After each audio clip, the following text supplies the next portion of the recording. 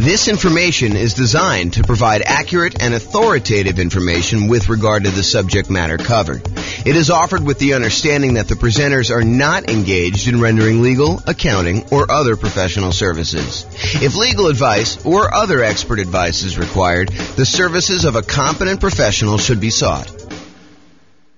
Welcome to the Buffalo Real Estate Investing and Real Estate Financial Planning Podcast. Learn all about investing in real estate in Buffalo, New York, with a combination of real estate financial planning and modeling with numbers specific to Buffalo, plus syndicated, more generalized recordings of live and pre-recorded real estate investing classes, not all of them specific to Buffalo. Be sure to stay tuned after the podcast for a message from our sponsors. All right, marketing to find off-market deals. I'm James Orr. Let us begin. So, finding deals. So, have you guys read the Millionaire Real Estate Investor book by Gary Keller? I think that is one of the best real estate investing books out there, honestly. If you have not read it, and if you read it a while ago, I would recommend you pick it up again. I haven't read it super recently, but I've read it multiple times, and each time I read it, I'm reminded of just how good of a book that is. So, if you're doing any type of off-market deals, I would strongly recommend you go pick up The Millionaire Real Estate Investor by Gary Keller. It's from 2005, so it's a little bit dated in some ways, but some of the stuff he teaches in there is like principles. It's like timeless, so it doesn't really matter. But one of the things he did in that book, the book is sort of divided up into two major sections. One section is like the how-to. Well, maybe it's three sections. There's an intro section that talks about the myths of real estate investing. Then there's a whole like meaty section on how to invest and a whole bunch of principles sort of stuff. And then at the end, there's like almost like biographical interviews with real estate investors where they talk about their business and how they did it and what they're doing to succeed. So one of the interesting things about the book is when Gary Keller and Dave Jenks and Jay Papasan wrote the book, they interviewed all these different real estate investors. I forget how many it was, maybe 500 or so. But they interviewed all these different real estate investors and they asked them things like, so what are you actually doing to be successful in this business? And one of the things they asked them is, how do you find deals? And so this is a page from the book. It talks about how these 500 real estate investors, these successful millionaire real estate investors, actually went and found deals. And some of it's a little dated because it's from 2005, but I've not found anyone that's done this type of study again. So this is the most up-to-date version of the data that I have, but it's really good. So 32% of deals, according to the Millionaire Real Estate Investor interviews that they did, came from networking. So Rachel, that's all you. Right? You're social, you like being out there talking to people, or Nick, that's also you. I mean, like, you can go out there and you could talk to somebody and you could find a deal. So about a third of all deals came from networking. 28% came from real estate agents in the MLS. So if you're unwilling to do all this off-market stuff, if you come to class and you're listening to this stuff and you're like, okay, that's amazing, James, but there's no way I'm doing that. I'm not willing, not able. I just don't want to go and do all the marketing, talk to sellers, do presentations, follow up with them, make offers, get creative like that. I'll just buy stuff from the MLS. Okay, great. So about, a little bit more than a quarter of them came from real estate agents in the MLS. 10% came from driving and walking. We call this driving for dollars. You go look for dilapidated properties that have, 15 newspapers still sitting in the driveway, rotting. In the winter, the driveway is not shoveled. The grass is unmowed. Everything's overgrown. It's like properties that have been abandoned. And then you can go do like reverse lookups and try to find out who the seller is, try to contact them, reach out and try to acquire properties that way. So 10% from driving and walking, 9% from newspaper ads. Again, this was 2005. I doubt it's that high today. 7% from foreclosure listings. I also doubt it's that high today. We're at the period where foreclosures just bounced off their lowest they've been, as far as I know, ever. And so we're at these all-time lows for foreclosures at this point. It's sort of creeped up. And we're seeing an uptick in foreclosures, which, as a sidebar, you'll start to see news articles that say crazy stuff like this. It'll say, foreclosures are up 300%. So what does that mean? Well, if we only had one foreclosure last year, and now you have 3 or 4, then foreclosures are up 300%. So you got to be really, really careful when you hear crap like that. Understand what the numbers mean. So if you had a really, really low number of foreclosures and now it's up 300%, yeah, and you want to look at historically how it relates to, what you've seen. And it's not just that, yeah, it's gone up 300%, but there was 300% from almost nothing, right? So that's where we are right now, is that we were at almost nothing. We were in this unbelievably hot real estate market after we kind of dropped interest rates with COVID and everything like that. And the demand for properties was insane. You see 20 offers on a property. And so it's really, really hard to have a foreclosure when, even if you're behind on your payments, you go list it with a real estate agent, and over the weekend you get your property bid up and you're able to sell it and walk away with money. So it would take a lot for you to have foreclosure in that particular situation where the real estate agent couldn't come in and just help you sell that property. So we had really, really low foreclosures. Now I think we're going to start seeing an uptick in foreclosures, especially as the market softens. But it could take some time. It's not like these things happen instantly overnight. So that's my kind of side note there about that. But 7% were from foreclosure listings, and I do think that that will be a viable strategy moving forward. Right now, though, as we kind of do this recording in, what are we in, July? June? We're in July? July 27th, 2022. We're at a low, and I expect that to kind of pick up. But it's really, really low right now. 4% came from for sale by owners. 3% came from the internet database research. 2% from targeted marketing, and 5% from other. So if you're kind of wondering where deals came from for at least these particular successful investors, that's where they came from. Any questions on this? All right, cool. So why do we even care about doing marketing and finding motivated sellers? Because that's really what we're talking about. We're trying to find off-market deals, right? We're trying to find a seller who's motivated, who we can go in there and buy the property. But why do we care that they're motivated? I think for two reasons. I think finding creative transactions. If you go watch the creative transactions class we did, was that 2 weeks ago? It wasn't last week, right? But last week was partnerships. So I think 2 weeks ago we did creative transactions. So go watch that whole 2-hour class on the creative transaction strategy stuff. And then also fixer-upper properties, trying to find distressed properties where you could buy at a discount to add value in some form or another and fix them up. So those are the two reasons I think you probably want motivated sellers. You guys think of any others? That's pretty much it, right? Take a drink. So the creative transactions, just kind of for the record, owner financing, wrap financing, loan assumption, the rent-to-own, lease-to-own, lease option, lease purchase family, agreement for deed, bond for deed, contract for deed, installment land contract, and then buying properties subject to the existing financing. So those are all the creative strategies. Go watch the creative strategy class. I can't cover a 2-hour class within another 2-hour class, which is probably going to go the full 2 hours, is my guess. All right, so when I like to think about this real estate entrepreneurship model of going out there and finding deals and doing the business of being a real estate investor, marketing to find properties, doing all this stuff, I think of it as a whole process and system that we have. And so I've taught classes in the past. I'm not going to do it anytime soon, but this is my visual of the whole business model. There's everything from your kind of goals and affirmations and stuff to the daily marketing checklist, which where we are right now is this seller's process of doing marketing to find sellers, but there's also marketing to find buyers and renters and private lenders. All the different seller checklists, your callback, your research, making offers, following up, under contract, bought it, inactive, all the buyers checklists, the dream team checklist, the property management checklist, and the different steps in that, and then the business management checklist. So tonight we're really focused in on just this one small piece, and that is the daily marketing checklist and finding sellers. How do we go and find off-market deals, sellers specifically? So this is the daily marketing checklist, and we're just covering sellers tonight. That's all that's saying there. Okay, so doing marketing. When we do marketing, marketing really is broken down into two categories: one-step marketing and two-step marketing. One-step marketing is where you can actually make the sale in one step. You put out a flyer, you give someone everything that they need to know on the flyer in order to be able to make a decision to buy or not buy, and that's done in one step. Real estate transactions are a little bit more complicated, and so those tend to be done in what we call two-step marketing. You usually do marketing in order to get a seller to raise their hand and say, hey, I'm interested, I want more information, and then you follow up and you do like more salesmanship or more information or kind of different steps in the marketing process in order to give them everything else they need to then make a decision to do that. So specifically with motivated sellers, we're trying to get sellers to raise their hand and request more information. We're not trying to buy the house on the first ad. Okay, so realize that the intent of the ads for all the stuff we're going to talk about tonight is not that we're trying to buy the house with the first ad.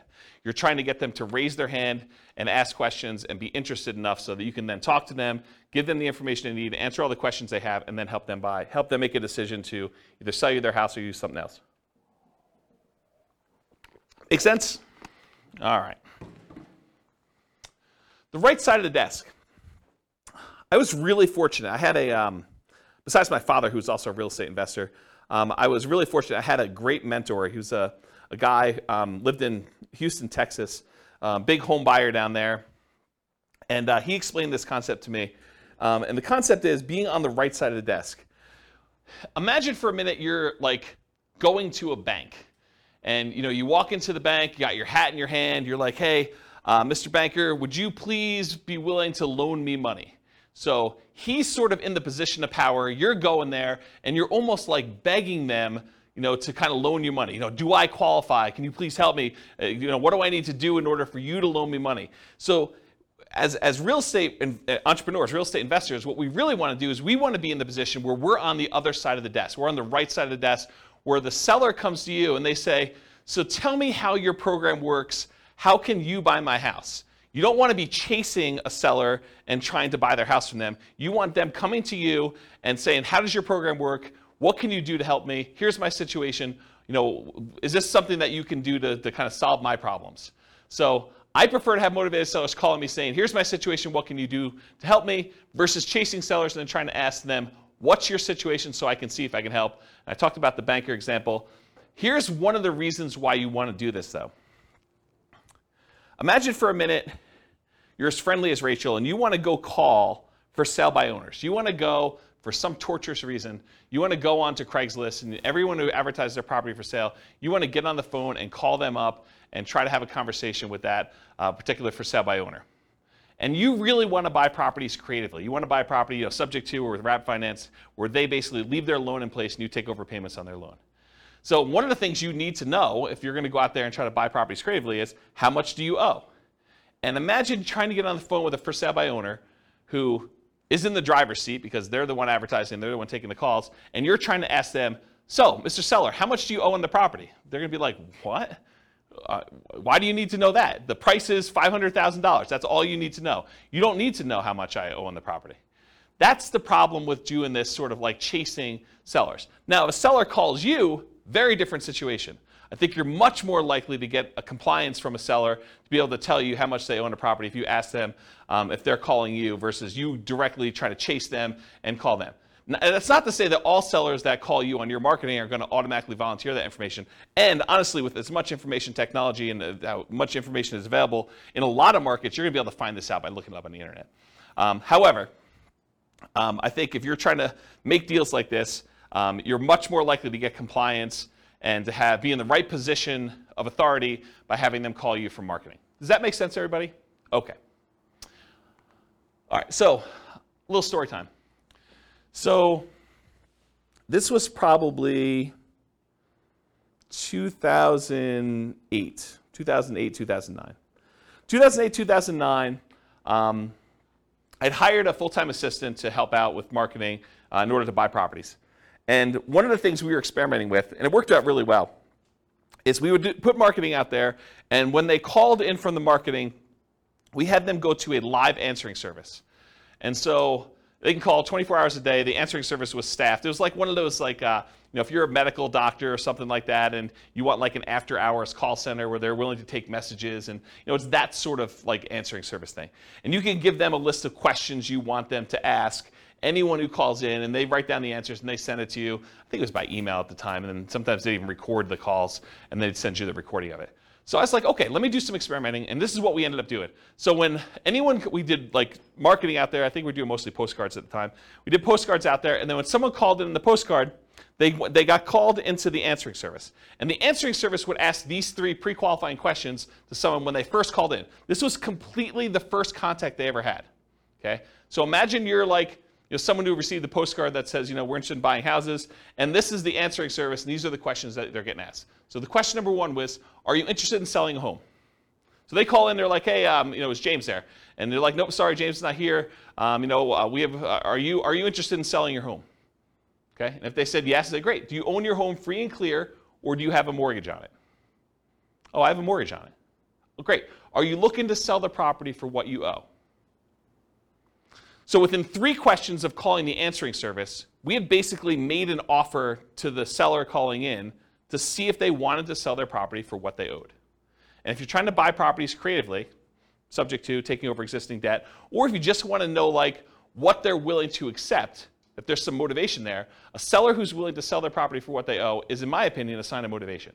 And so this was a way to pre-screen sellers to sort them by motivation. Not to say that the ones that answered differently wouldn't also be deals, but these are potentially greater quality leads. Does that make sense, everybody?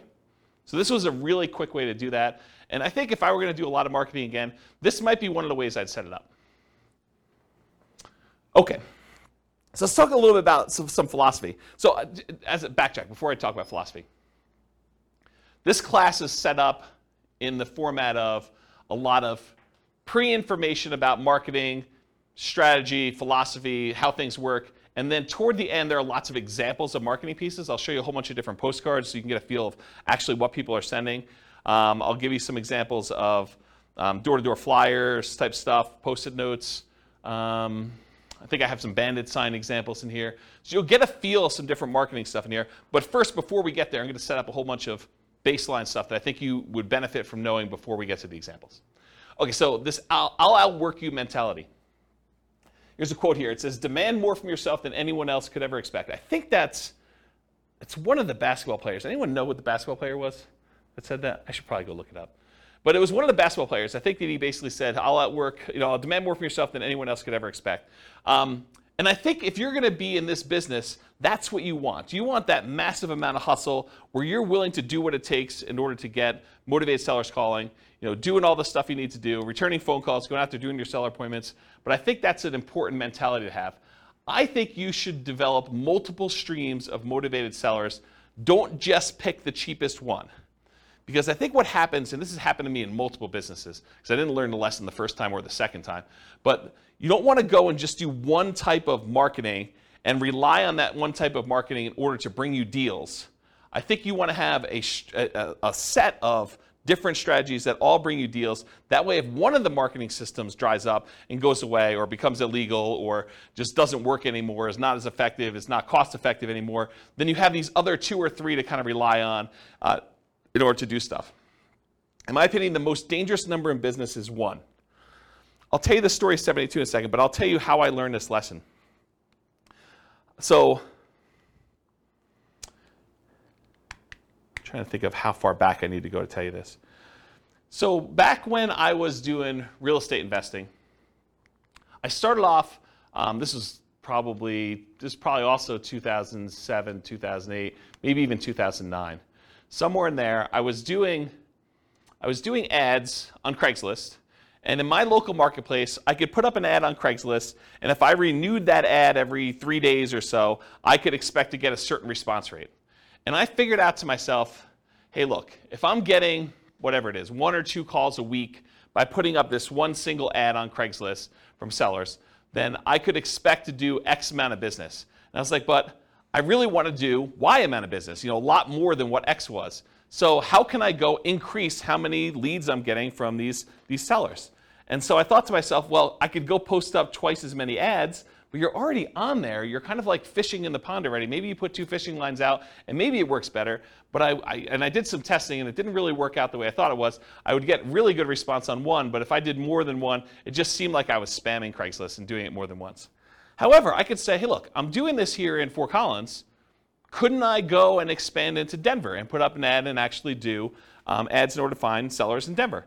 And the answer was yes. So I could go do Fort Collins and I could do Denver. I was like, well, if I'm going to do Fort Collins and Denver, why don't I go and do Colorado Springs as well? So if I do, 1 in Fort Collins and, maybe I'm getting 2 calls a week in Denver because the population is a little bit bigger. Maybe I'm getting another 1 in Colorado Springs or, another 1 if I go to Pueblo. And I'm like, well, why am I just limiting myself to doing this in Colorado? Why don't I go and do an ad in Miami or something like that? And so I was doing all these different ads in all these different cities.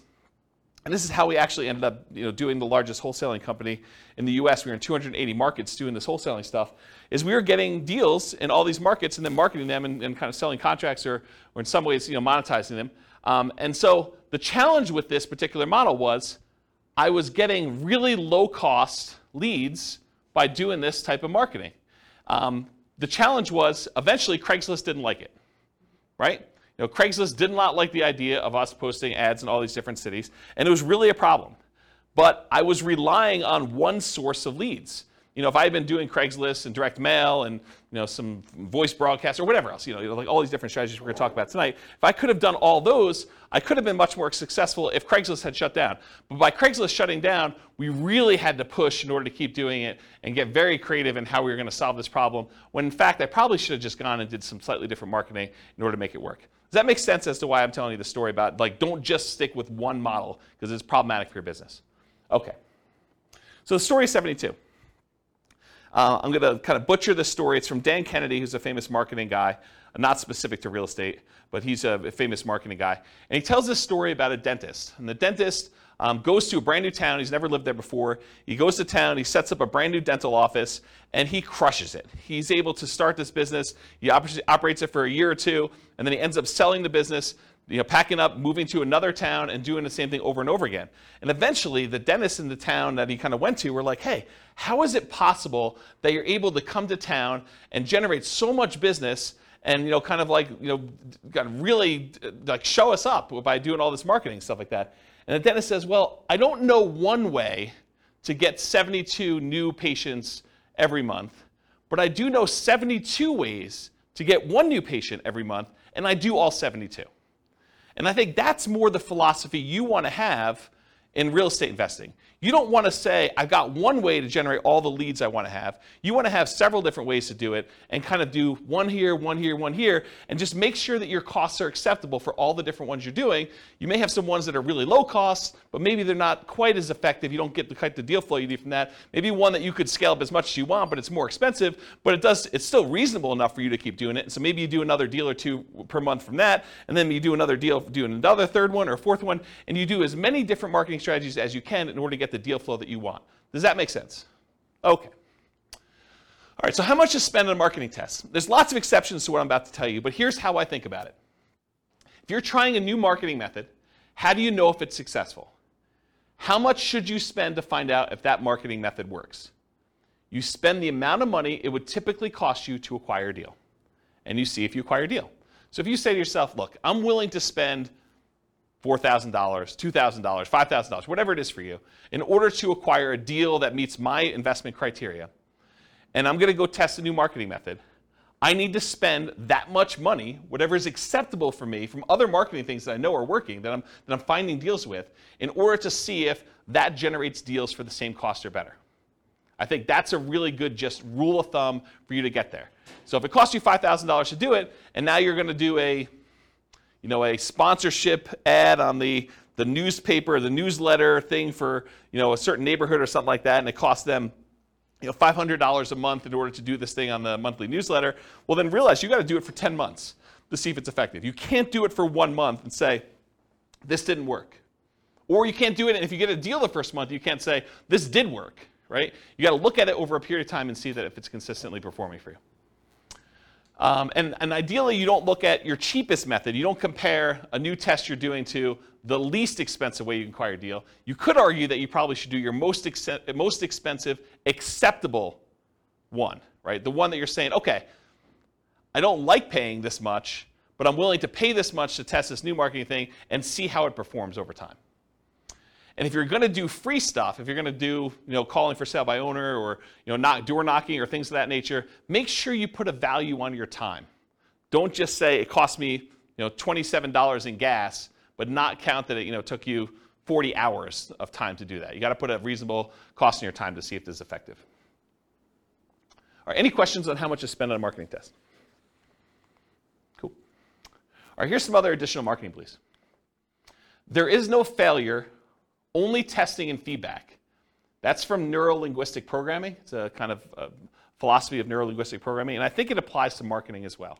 You don't fail doing marketing, right? You do a marketing test, you say, did I get the result I wanted? No. Okay, now I got feedback. That particular way of doing it, that headline, that particular marketing piece, this particular group of people that I marketed to, that did not work. I got feedback on it, let's change something up. Maybe it's the message, maybe it's the people, maybe it's the media I'm using.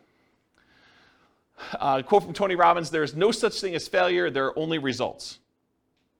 Similar idea. Thomas Edison says, our greatest weakness lies in giving up. The most certain way to succeed is always try just one more time. If you're not making the money you want and you have a reasonable profit margin, which you do in real estate investing, then you have a marketing problem. That's the challenge you have. So will it work? No one knows until you test. Marketers do know this. You have to test in order to find out if something works. You change one variable, you test again. One of my personal biggest aha moments was discovering if I wanted more motivated sellers, I needed to do more marketing to have them call me. It was like, I know how to generate a motivated seller call. Why am I not spending the money to do the marketing? Once I got that, I'm like, this just makes perfect sense. It's like money in one side, calls out the other, put a little time between them and a little bit of work and effort, deals on the other end. So hold your marketing ruthlessly accountable for results. This implies you are measuring the results you're getting. You have to actually measure and keep results and know what you're getting.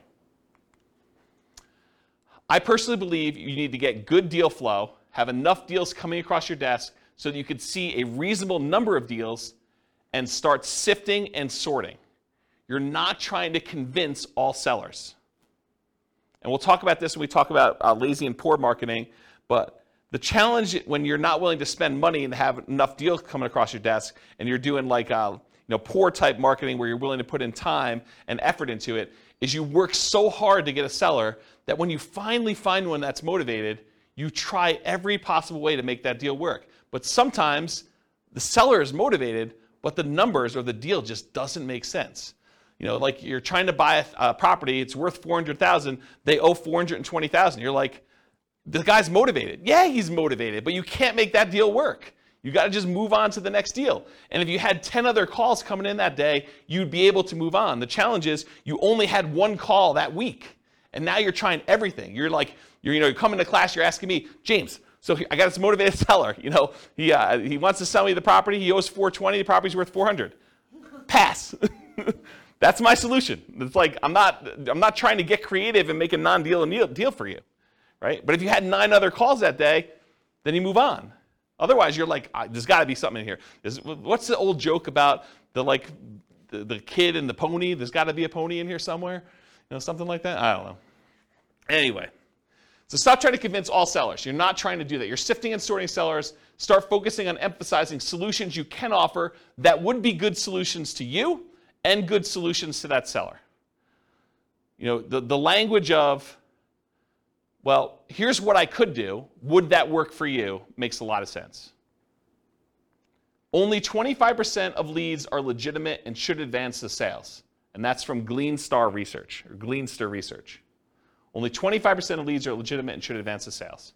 Not every one is going to be a good fit for you. You're not trying to have a 100% conversion rate.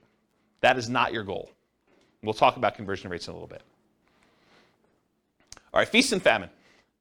You got to keep the pump primed even when you're drinking from the fire hose. Don't turn off the marketing and then turn it back on when things die out, because it takes time to get everything going again. You want to keep your motivated seller pipeline filled. What I did is I figured out my numbers, and then I sent out enough marketing to get 1 call per day, my ideal pace. That's the pace I wanted to work at. So I figured out, after doing it for a little while, hey, look, I get about a call for every X number of postcards I sent out. I think it was like 140. I think that was my number. So for every 140 postcards I sent out, I would get about 1 phone call. And sometimes you'd get like lingering ones, but that was like the 1 phone call within a reasonable amount of time. And then you get the lingerers who saved it and they call you 6 months or 3 years later. Okay? Which you do, you get those. You get a little bit of like build up over time. But I was like, hey, look, if I want to call a day, I send out 140 postcards. So you don't have to do this, but I wrote software where I had the list of people I was mailing in a database, and I just exported 140 of them a day straight to Click-to-Mail. And I would send out the postcards that way. Okay? And that would give me about what I needed. Sure, there were days when I didn't get calls. There were days when I got more than 1 call. But it was about that pace. And I didn't start it and stop it. Right? Or you could work backwards from your ideal goal, and we'll talk about how to do this in the modeling spreadsheet, but you could say, look, I want to buy X number of properties. That means I need to do this number of phone calls. This means I need to put out this amount of marketing. So you could work backwards from your ideal as well. Okay? All right, looking inside and outside the industry. So study what other people are using inside your industry and outside your industry in order to find ideas of what kind of marketing to do. All the marketing that real estate agents use to find sellers for listing, that's what you're doing too. If you ever thought about it that way, real estate agents are trying to market to find sellers who haven't yet raised their hand and say, I want to sell my property. And they're trying to find those so that they can help them sell their property and get retail price. You're doing the same thing. You're trying to find sellers that want to sell properties. Your criteria for what is a seller that you could help is probably different, but you're still doing the same type of marketing. Or real estate agents sometimes are looking for buyers, which you might be as well when you get your property, or tenant buyers, or tenants. So you can look inside your industry for ideas. But don't just get laser focus on everything inside the industry. You can also look at what's happening outside the industry, what's working that other people are not doing, and bring it into your own business. So there were not a lot of real estate agents when I started doing these real estate investor classes that were teaching investor classes in order to generate clients in their brokerage. But there were financial planners who were. Financial planners were doing, a little lunch and learn or dinner thing where they'd come in, they teach a class on how to optimize Social Security, and they would use that to generate clients. Why weren't real estate agents using that? I don't know. I just started doing it. Same idea for your stuff.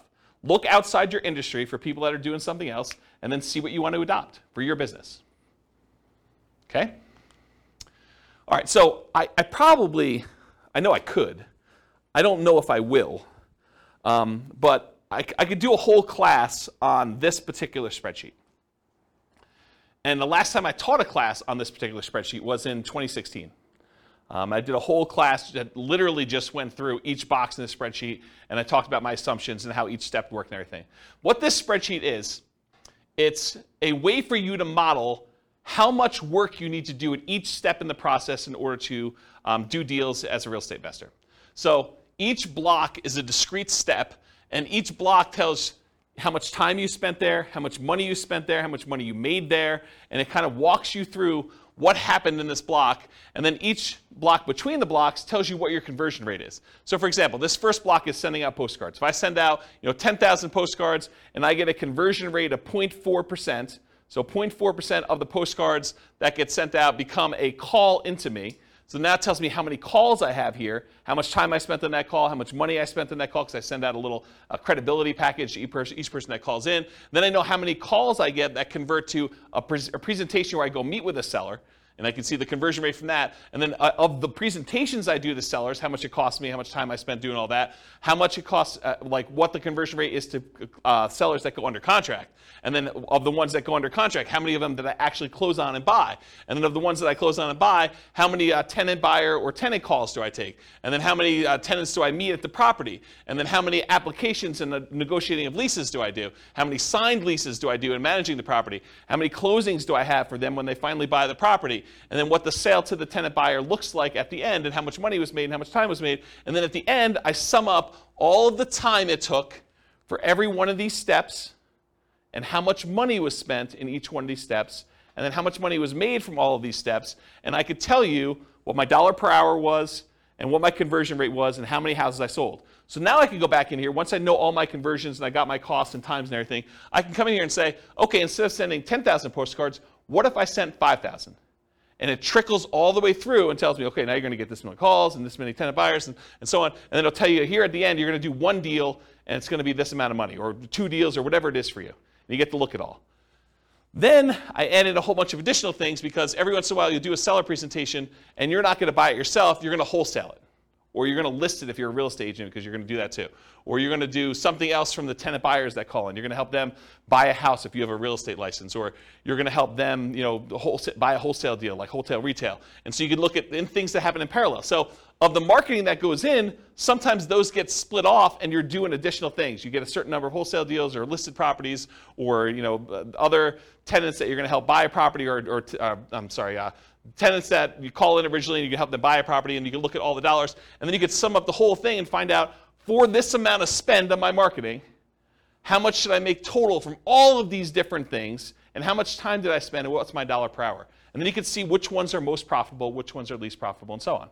So if you know, I want to do one deal here, and all these are other 0, right? You can say, I'm not doing any of these ones, but I want to do one deal here. You can toggle all of the numbers on the front end to find out how much you do need to spend to do that deal in whatever time period you're doing.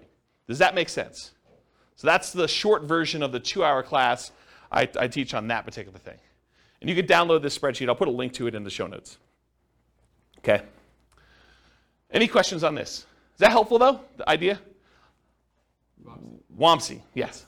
So my question is, so this is just for one marketing strategy when you post postcards, right? So this can be duplicated to multiple strategies, right? Yes, Wamsi. So the question was, in the one that I'm showing on the board, it is for one marketing strategy, postcards. You could do postcards and add another box for door-to-door flyers or for doing pay-per-click ads or doing search engine optimization. But you need to figure out what the equivalent time and money spent is and all that is. And then you could have them all go up and add into this field initial calls. Or you could do a different one, because if your conversions are different for different types of lead sources, you may want to have certain parallel steps, and then eventually they all merge together into something and kind of expand out. So yes, you could do it that way. For this one, I simplified it. It's only doing postcards. Got it. Yep, good question. Any other questions? Cool. Is this helpful? Crazy stuff? Yeah. Okay. Target profit. So it can vary depending on your market, but in general, I'm going to pull out a number and say $25,000 per deal, or 10% of purchase price to adjust for higher, lower price houses. Now you could decide, hey, my profit margin is $50K and my houses are really cheap, or you could say, hey, look, in my market, it's really, really hard to get a deal, period. I'd be happy with $15,000 or $10,000 or whatever. And then you could also say, look, I want $20,000 base plus $10,000, $15,000, $20,000 for each year that I hold the deal. Because you may decide, hey, look, I want to make $20,000 up front when I buy this, but in addition to that, if I'm going to hold this property for 2 or 3 or 4 years with a tenant buyer in there, I want to make extra profit per year. And you figure out what your numbers are for you making sense, and then you do that for that. And then I think, again, this varies a lot, especially with inflation type marketing you're doing, but to spend $2,500 in marketing to net $25,000 seems like a reasonable ratio to me. Okay? That's a 10-to-1 profit to marketing ratio. For every $2,500 you spend, plus some labor, because there's definitely time involved, as I talked about in the last spreadsheet, plus some labor. So for every $2,500 you spend, you make $25,000 on the deal on the back end. For every $100 you spend in marketing, make $1,000 is another way to think about it. In a more normal market, maybe your numbers go up to 20-to-1. So $2,000 for every $100 you spend. And in really, really hot markets, it might be worse than that, right? You may have to spend more money in order to get a deal and still only make the $25,000. Okay? Any questions? All right, so goal. So if you want to do 20 leads a month, budget about $2,500 a month or whatever your marketing dictates that you do. You buy one house per month. If your goal is 40 to 60 leads a month, you budget $5,000 to $7,500 a month. You buy 2 to 3 houses per month. Now realize inflation, how hot or cold the market is, market temperament, may force these numbers up. Okay? Occasionally, someone will come to class and they'll be like, James, $2,500. I wanted to do nothing down deals. $2,500, that seems like a lot of money to do a deal. Well, if you were going to go buy a regular property and do a regular loan, just to get the loan, the cost to do the loan could be $2,500. Not including anything else. I mean, you're probably still doing a lot of these costs if you do it, but you're going to have inspection stuff if you're going to do inspections on a property. You may have an appraisal done. May not have an appraisal done if you're just doing something creatively, but to do that, what's an appraisal run these days? $800, $900, somewhere in there, just to do that, right? So $2,500 seems like a deal. Any questions on this? All right, motivated sellers for lazy and poor folks. So lazy methods are more time than money. You have more time than you have money. I'm sorry, lazy method. I was like, that doesn't make sense to me. Lazy methods are more money than time. I was like, yeah, that doesn't make sense. So more money than time. You're willing to spend money because you're unwilling to do manual labor in order to find motivated seller leads. It's easier to scale up in size. You just spend more money, you get more leads coming in. It's harder to scale up when you're doing poor marketing methods because you have a limited amount of time that you can spend. Okay? You sift and sort for great deals. You get enough leads coming in where you're just basically saying, this is what I can do to help. Does that work for you? They say no. Great, you follow up, but otherwise you move on. You're not trying to force a deal. With poor methods, you have more time than money, and you're willing to invest that time to find motivated sellers. It tends to be time intensive and therefore harder to scale. You tend to want to work or overwork every lead, leading you to try to make non-deals or bad deals into deals. There is some overlap between the two. One example is bandit signs. If you buy bandit signs, which are relatively inexpensive, and you go out there and you're manually putting them in yourself, driving all over town and doing 10 hours worth, that's more a poor marketing strategy. If you buy bandit signs, you hire someone else to go do it for you, that's more of a lazy strategy. Okay? All right, so here are the lazy methods. And I'll tell you which ones I've done. Billboards and bench signs. I have not done that. But you could go get a billboard that says, we buy houses, call this number. You could go get a sign on the bench where people are waiting for the bus that says, we buy houses, call this number. Car signs, I've not personally done this. I know a bunch of clients that have. But you basically get one of those magnetic stickers or one of the car wraps that basically says, we buy houses, call this number, we'll buy your house. We'll take over payments, whatever you're doing for your thing. We'll talk about marketing headlines here in a little bit. I've not personally done car signs, though. Direct mail, done a ton of direct mail. You can do postcards, you could do handwritten letters, you could do regular letters, you could do oversized postcards, you could do saturated mailings, geographic saturated mailings to entire postal areas. You could do targeted mailings to foreclosure properties. You could do ones to recently divorced people, bankruptcy, probate. There's all sorts of things we're going to talk about here toward the end. Websites, pay-per-click. I think I did some experimentation with pay-per-click early on, but I haven't done much with it. But you can do it. You could go onto Google AdWords, and you could pay Google to come up when someone searches for, sell my house fast in whatever your marketplace is. Voice blast and text blast. So you can actually hire a service, upload a bunch of telephone numbers for property owners in your area, and basically say, I'm interested in buying, or I'm interested in buying your house. And do that. You could do it either via text or you could do it via voice broadcast. I never did text. I did a bunch of voice broadcasts for a period of time. So we would do voice broadcast messages to answer machines and live answers. So we had 2 different messages. And then if people were interested in selling their house, they'd either leave a message or contact us back, call us back on a number. Newspaper advertising. I did a ton of newspaper advertising. It's actually one of the more effective ways in some cases. We would do ads in the paper, just like classified ads. We also there was like a monthly publication. Is it Fort Collins Forum? Does anyone know? It was like an old newspaper. I think it was called Fort Collins Forum. And we'd have like a half-page ad covering the full front half of a newspaper ad, and we'd buy that each month. And that was pretty effective. But it's harder to do newspaper these days.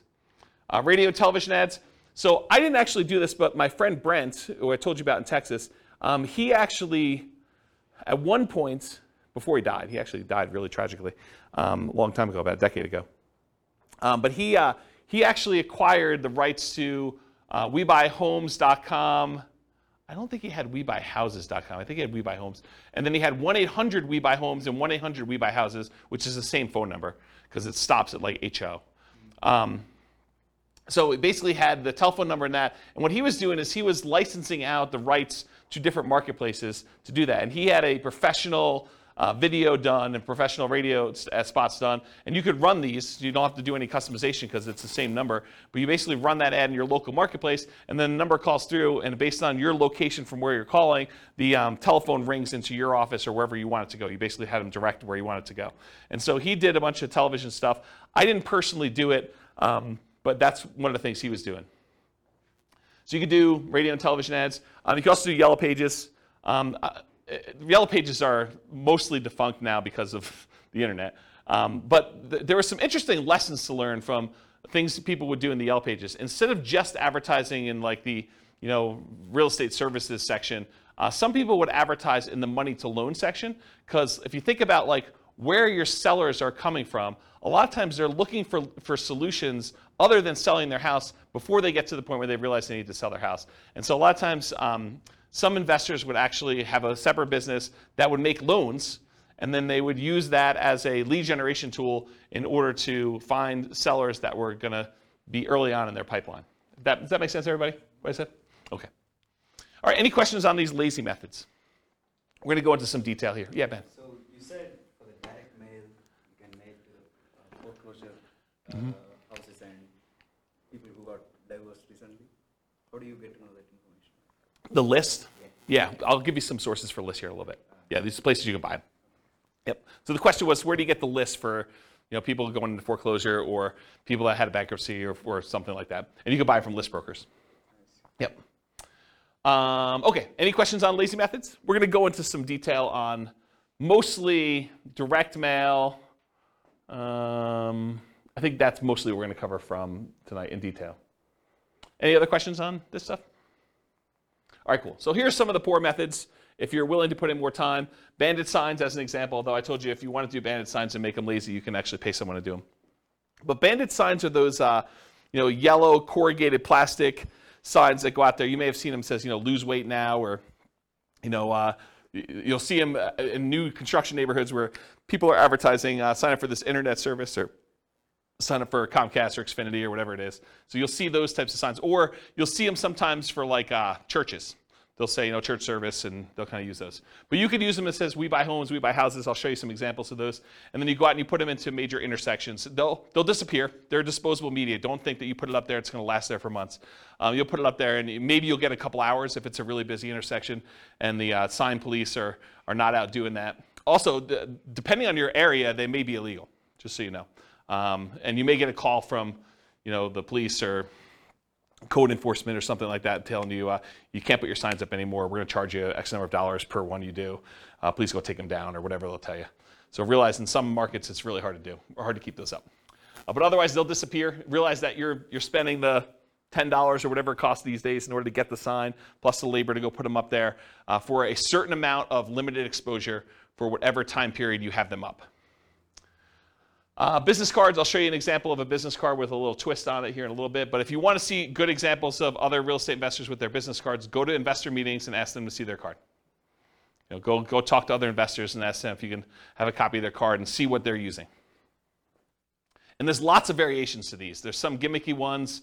There's some really straight up business ones. There's some more like mom and pop-ish sort of ones. So everyone has their own little variation flavor on how they do their business. Contacting for sale by owners, this is Rachel's special. She's going to call the for sale by owners. She's really social. So she's going to go call for sale by owners. You can go on a Craigslist or any other place they're marketing it and just make phone calls, reach out to them, ask them if they're interested in selling their property. If you're interested in this strategy, there's a decent book. Wendy Patton put out a book. This is probably a 15-year-old book at this point. But her book is called How to Do Lease Options and Subject to Deals. And she talks about a strategy of calling for sale by owners and trying to get them to lease option the property to her or buy the property subject to. And in the softer market, I think it would work great. Not something I'm willing to do. I'm an introvert, in case you can't tell. So contacting for sale by owners, that's one of the things you could do. Door knocking. Someone laughing that I'm an introvert? You can go door knocking. So you can go door to door and actually try to buy houses that way. Anything interested in there? Door to door flyers. We'll talk about some examples of those. I'll tell you a story about this. So my father was a real estate agent, and he was the #1 agent in his office using this strategy, using flyers. And so here was his little niche. I'll kind of tell you his little secret sauce of how he kind of became #1 agent in his office. And I think this does apply in some ways to real estate investors, although not the buy side. Here's what he would do. So back when he was a real estate agent, the HUD and VA foreclosure list would come out every, I think it was Tuesday. I don't remember exactly the day now. But I think it was Tuesday morning. And so what he would do is he would get up at 4 o'clock in the morning and go down to a really open, early coffee shop and get a copy of the latest newspaper with the latest HUD and VA list of properties that were coming out. And as a real estate agent, anyone could market the government's HUD foreclosure and VA foreclosure list. So you can go, any real estate agent with a license could go and market these. So what he would do is at 4 in the morning, with his coffee and his paper in hand, so he would drive around to the new list. Maybe there were 10 properties or 20 properties on there, I don't know, depending on the week. So you'd go look at the properties, see oh, this one looks interesting, and this one looks interesting, this one looks interesting. And he'd pick, half a dozen properties or a dozen properties, and then he'd go back to our home office, and he had a copy machine there. And he would he'd hand write out a flyer. He had a flyer template, had 2 little bald eagle, U.S. official looking symbol looking things in the corner and said HUD foreclosure, VA foreclosure, if you're interested in buying this property in your neighborhood at and have fill in the blanks, 1, 2, 3, 4 Main Street. It requires X dollars down, and with X dollars down, your payment would be X per month with, your whatever this interest rate assumption was and all this other stuff. So he basically had this like little one-page flyer. And he printed up 150, 250 flyers, whatever it was, that would kind of saturate the area around that particular property. And then as a teenager, I would go deliver flyers all day. And so I'd go out and walk the 200 nearest houses to that particular property with that particular flyer. And on the back, he had all 6 or 7 different properties with just a summary of them in case you're interested in any other ones. And he would just put out 200 flyers or so per property, 10 properties or so a week, somewhere around there. And he'd sell a bunch of them, a couple a week, where he was just out there doing that. And so if you want to do flyers can be really effective for finding, in this case, buyers, but it could also be effective for buying sellers as well. We've done some flyer type stuff, mostly door hangers and sticky notes is what I've tested. I haven't done as much flyering for that stuff. And by the way, I've not done door knocking personally. Okay, so we'll talk about some sticky note stuff. Driving for dollars, we talked about that, going around trying to find abandoned properties, dilapidated properties. Flyers and free flyers. So the flyer method we've kind of talked about, but the free flyer method I think is interesting enough. So for somebody who doesn't have a lot of money, you can go find 3 other businesses that are non-competing with you, the pizza guy, the car wash guy, the homeowner's insurance guy, whatever it is, and you could get them to each be willing to pay 1/3 of the cost to deliver 500 flyers to a particular neighborhood. And it's 1/3 because you're going to have 4 ads on that page, them 3 and you, but you're not paying. You're kind of riding free by coordinating this all with the 3 different businesses and having the printing done and having them delivered and all that stuff. So you charge them 1/3 of the cost to have all the printing done, all the delivery done, and you're kind of taking 1/4 of the flyer space in exchange for you organizing it. So you can have an unlimited flyer budget if you really wanted to, if you're willing to put in the effort and do manual labor to do that. Okay?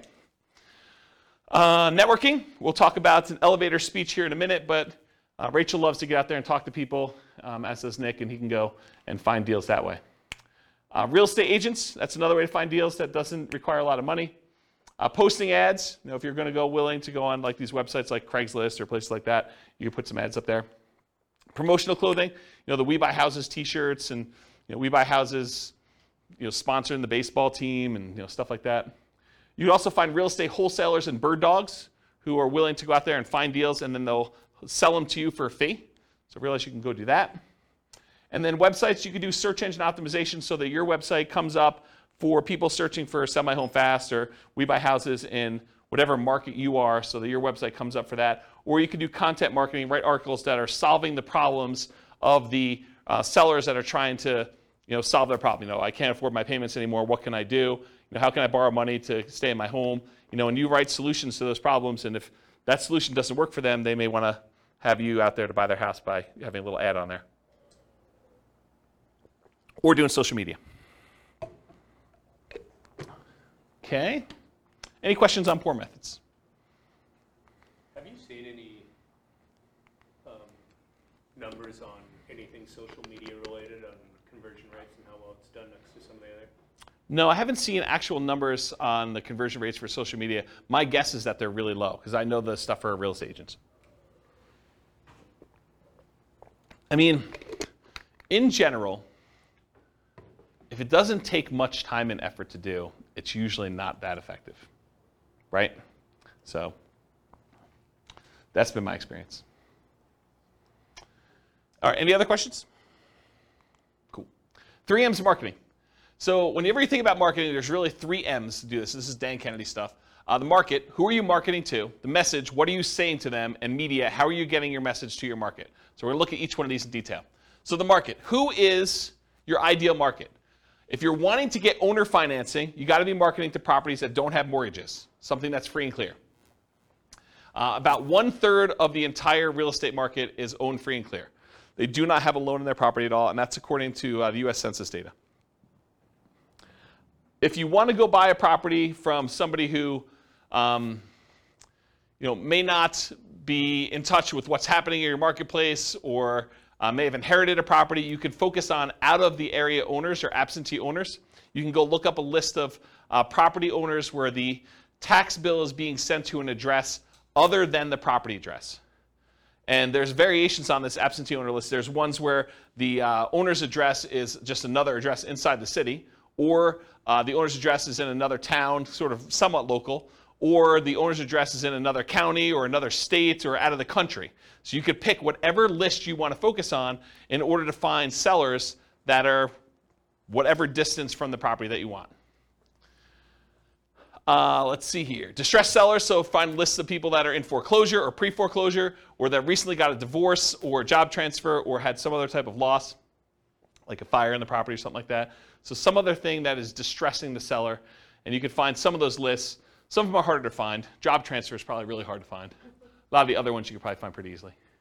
House characteristics, maybe you only want to buy duplexes or triplexes or fourplexes. You can kind of narrow your list down and market only to those things. You only want to buy 4-bedroom properties, or properties that have at least 2 bathrooms, or properties that have oversized garages, or properties that are horse properties, or properties that you can bulldoze the property down and do some type of development on it, or you could do things based on lot size. You don't want to have too big of a lot, or maybe you really do want to have big lots. Whatever it is that you want to do in order to do characteristics of the property, you can kind of market to that particular list. And then anything other than that, bankruptcy, divorce, whether that people who recently got married, probate, or assisted living, you can kind of focus in on whatever niche you're trying to serve. Any questions on market? All right, this picture is from the Millionaire Real Estate Investor book by Gary Keller. And in this, he basically determined which part of the real estate market was ideal for real estate investors. And so there's 4 different characteristics he's measuring here. How well they cash flow, how much hassle they have, how much appreciation they typically have, and how liquid they are, how easy are they to get in and out of. And he talks about low-end properties, average properties, and high-end properties. And then he shows you, on a scale of cash flow, whether it's low or high or medium, hassle, low, high or medium, appreciation, low, high or medium, and liquidity, low, high, or medium. So for example, liquidity, low-end properties have low liquidity. Okay? Then it goes up, and for the average property, they have relatively high liquidity. It's easy to buy and sell them. And then as they get more expensive, they also have low liquidity.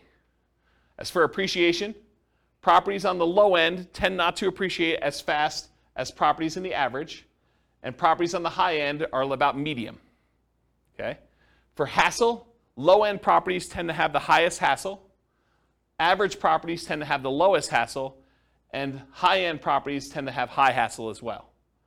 And then low-end properties tend to have the best cash flow, average properties tend to have intermediate or medium cash flow, and the high-end properties tend to have a little bit lower than medium, but not quite all the way to the low cash flow. So if you look at where are these curves at their best, and you'll find that it's not the very, very low end, and it's not the very, very high end. The great deals tend to be at like the quartile, about the 25th percentile of the marketplace, and good deals tend to be in this kind of like median section around the 50th percentile. So have you ever heard me in another class say, we typically like to invest in the second quartile.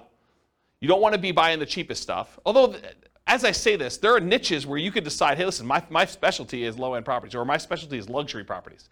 And you can make that work. But in general, the kind of sweet spot is that second quartile, not the cheapest stuff, and usually below the median. Okay, so that's generally where it is. Now, does it have to, if you say, I don't buy, median's 500,000, I'm not buying 505. No, I mean, you can go a little bit above it, but you don't want to be crazy. Okay, any questions on this? Being in the middle of the market. Cool. All right, so here's some example motivated seller marketing headlines. You can do stuff like, we buy houses, or we buy houses cash, or we buy homes, or we buy homes cash, or cash for your house, cash for houses. Sell now for cash, cash now for your house. Sell your house in 9 days. Here's one I like. How to sell your house as is for a fair price on the date of your choice. Or how to sell your house for full price on the date of your choice. How to sell your house as is for a fair price in 9 days. Discover how to sell your house quickly. Sold in 9 days. We buy houses, we take over payments. Stop foreclosure, avoid foreclosure, facing foreclosure. We buy houses any condition or situation. We buy houses any price or location. So those are some different examples of motivated seller marketing headlines that you could possibly use. Nick? What's the 9 days? Why 9? Specific number? and you can do it. Something that you can perform on. If someone is really distressed and they're like, look, I need a quick solution, someone that could buy their house in 9 days is attractive.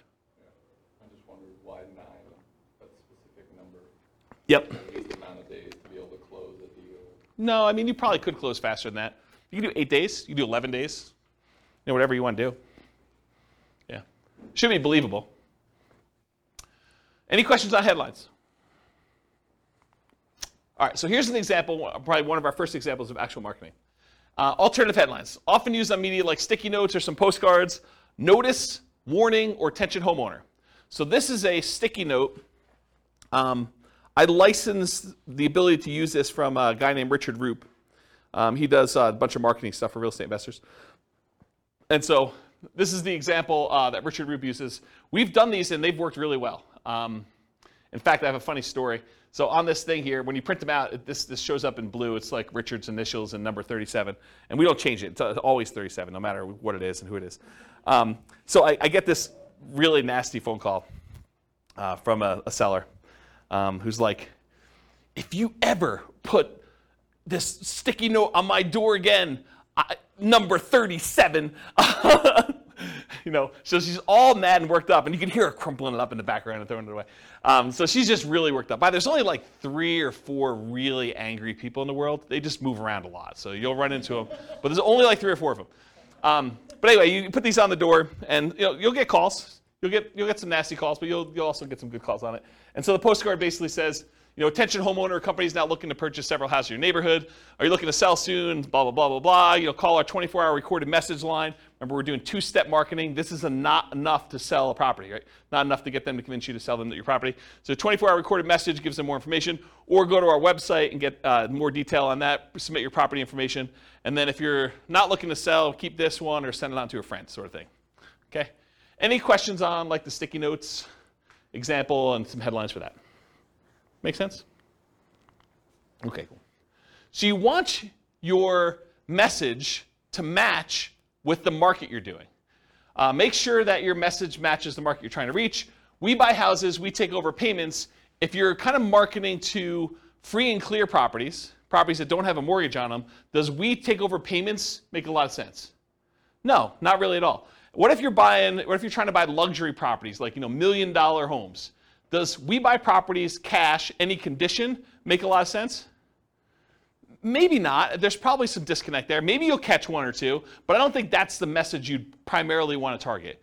It's sort of like fishing, right? If you're fishing and you throw a certain type of bait in the water, is it possible you could catch a shark with a worm?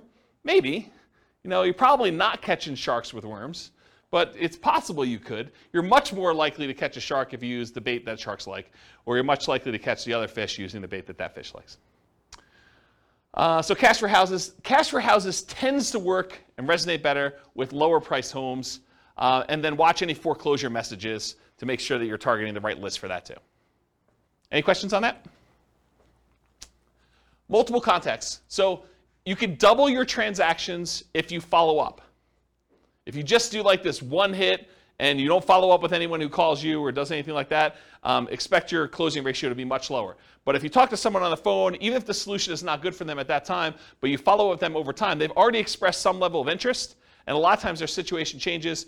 You can almost double your transactions, or in some cases more than double your transactions if you actually follow up with people. Or you can half your marketing budget to do the same number of deals. Another way of saying that. So repeat hits and repeat marketing, repeat mail to your mailing list, repost banded signs, renew ads. Part of the credibility you build up is when they see your ad all the time, right? If you only ran the ad once and someone is considering using you, but they go back to that newspaper or they go back to that source wherever they saw your ad and they don't see your ad anymore, they think that, yeah, I'm glad I didn't do a deal with that guy. He's out of business already. Okay? Meaning top of mind? Yeah, top of mind. Yep, that's another way of saying it. Yep. But there's also a credibility factor too, right? Like if you just disappear, they don't know if you're still around. Offer made follow-up. Does everyone accept your offer? For every offer you make, does everyone accept it? Absolutely not. Nope. So send a thank you note immediately. Put the seller on an automated mailing list for more frequent follow-up. I recommend monthly. This will double your closing percentage. So if you were closing 1 out of 20 before, with proper automated monthly follow-up, you'll close 1 out of 10. Credibility packet and testimonials include a benefit-laden information about how you help sellers, plus testimonials. Often you'll mail this out as soon as the motivated seller calls and we have their mailing address, and then bring a copy with you when you meet the seller for the first time and give them a copy even if you sent them one in the mail and say, here's some propaganda about me in case you haven't seen it. I'll put a link in the show notes to my credibility packet so you can see it. And if you don't have testimonials, if you're just getting started, get regular testimonials from your pastor or some people that you've helped out in another business or anything people can say nice things about you. The better, more specific to real estate is, the better. But if you don't have it, work with what you have. Any questions on credibility packet testimonials? Cool. Commit to improve your response rate in all your marketing. So each marketing campaign that you do is a horse race. You always want to be testing one variable with 2 options to find out which one's going to win. It requires you to measure your results so that you can improve them. Focus first on testing headlines to get the maximum response. So headlines are the easiest thing to test. It's often the biggest impact. And as you do more testing, be careful of improving response while sacrificing quality, conversion on the back end. For example, you could boost response by saying full price instead of fair price, but it might be at the expense of getting acceptable deals to you. So you can get more calls, but maybe you're not converting as many because you changed your wording. Does that make sense? Okay. More ways to respond tends to increase response. And then other things to test beyond copy might include 800 numbers versus a local number, your website, your email, your fax. Although faxes are kind of going out of the way, people still use them, especially older people. Any questions on this? Cool. Ratios. So there's 3 different books that I'm aware of that have actually cited how many deals you need to look at, how many offers you need to make to get a certain number of deals done. These are the 3 books. Real Estate Riches by Dr. Dolph DeRoos. It's part of the Rich Dad Real Estate Investor series, Robert Kiyosaki's guy. But the actual author is Dr. Dolph DeRoos. And he talks about the 100-10-3-1 rule. You have to look at 100 properties. You make offers on 10. You get 3 accepted. You close 1 deal. Carlton Sheets, who's been off the air for a while now, his no down payment course talked about the 50-1 rule. So you have to look at 50 properties, talk to 50 sellers in order to get 1 deal. And then the Millionaire Real Estate Investor book by Gary Keller and others, he has the 30-10-3-1 rule. So you look at 30 deals, you make offers on 10, you get 3 under contract, you close on 1. And then Weekend Millionaires, Frequently Asked Real Estate Questions by Mike Summey and Roger Dawson. That book talks about a 30-1 ratio. Look at 30 deals, get 1. Really, if you're looking at the top 5% of properties, you're trying to find the best deals, right? You need to look at about 100 properties in order to find the top 5 properties to do that. If you think about it in that ratio, that's probably another way to look at it. And also, outside the MLS is different than inside the MLS. They're just different numbers. Any questions on these? Yeah. So based on the ratios I see, is it different strategies that these books are talking about, or why is there a discrepancy? Yeah, so the question is, for the microphone, the question is, why are the numbers different for all these different people? I think they're thinking about it differently. I think the types of deals they're doing is different. I also think these aren't exact, right? It's hard to give a number when you're teaching students, because these are all people teaching it in the book, right? It's hard to give a number when I'm the one doing the presentation versus you doing the presentation versus Bill doing the presentation, right? You may be able to close 1 out of 5 because you're amazing. I may be 1 out of 20 because I'm incompetent. And Bill's just sort of between us, right? It could be all over the place. So the numbers are sort of just a general guideline to begin with. And I think looking at them, they're pretty close, right? They're not that far off. So. But is 30:1, the book that says 30:1 necessarily good than the book that says 50:1? So the question is the book 30:1 a better book than the one that does 50:1? No, I don't think so. And the other thing I'll add about this is, let's say you come to me at a class, you say, James, I don't know what you're talking about 30:1. I'm closing every 2. And what I would say to you is, maybe you're not doing good enough deals. Maybe you're not making your offers low enough where you're getting too many accepted, right? Maybe you should be more selective. So you could go in there and offer full price. I'll pay you full price. I'll get a loan. I'll buy your property. Well, yeah, it's easy to get those accepted, right? Yeah. If you're coming in, you're I'll buy you half price. Maybe you're not getting, 1 out of 100. Maybe you're 1 out of 200. But maybe that's okay for you. Yeah, Ben. Just a thought too on that. I think when you have a targeted marketing so that the leads that you initially get are higher quality leads and they're more expensive too. Yeah. So they're different kind of deals too. Yeah, Ben says, maybe you're doing more targeted marketing where you're doing probate lists or bankruptcy lists or foreclosure lists, and you expect your ratio to be higher or something like that. You expect it to be more motivated, and that's definitely a possibility. Yeah. Because Dolph does like 100-unit commercial, 100-unit apartment complex deals and stuff. Yeah. So we're talking about different types of deals in there. Absolutely. I mean, there's lots of variation in this, right? I'm just trying to pull these out of different books to show you at least what some have said. And if anyone knows of, even on the recording, if anyone knows of another book that gives numbers, or even another website that actually gives numbers based on some data, I would love to know about it. So feel free to reach out to me via email. Any questions on ratios? Cool. All right, testing versus buying tested marketing. So you could write your own marketing. I mean, I'll show you some different examples. You can go find a ton online. You can go write your own and kind of use that and test it with your own marketing dollars. And when you do your test marketing, you're testing the market, who you're mailing to. You're testing the message, which is what you're kind of creating yourself. You're testing the media, how you're getting the message out there. And then you're testing your sales skills. Or you could buy marketing from someone who has 100 students who have sent out 100,000 pieces of mail, and you know that the marketing message is effective and works, and then you eliminate one of the things that you're testing. You're still testing the market. You're still testing the media, and you're still testing your sales skills, but at least now you know that the marketing message is sound because you bought it from somebody who's had a whole bunch of students test it in a bunch of different areas. Okay, so I personally, once I understood this, I went and I bought rights to use someone else's marketing materials. I did not create my own. I would tweak stuff just a little bit, but for the most part, I was borrowing Richard Roop stuff.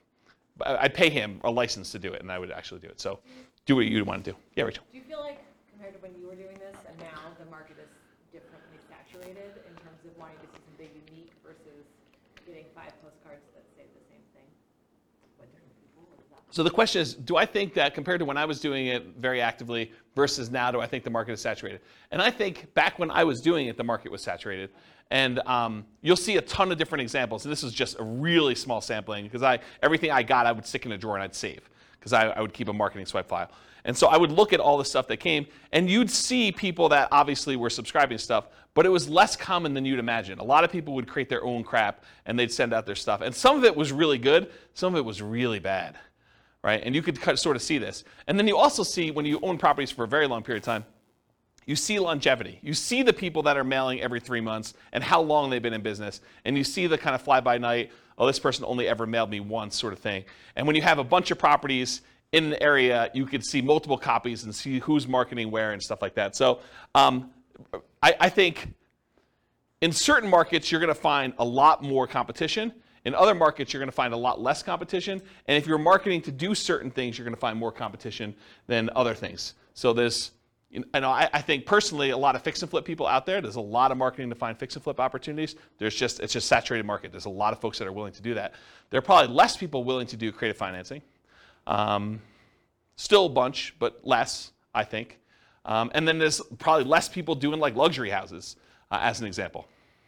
Although I don't own a lot of luxury houses, so maybe there's a ton of marketing on there, but my understanding is that that's a underappreciated, underutilized niche. Okay? As just one example. Does that answer your question? Yeah. Okay, cool.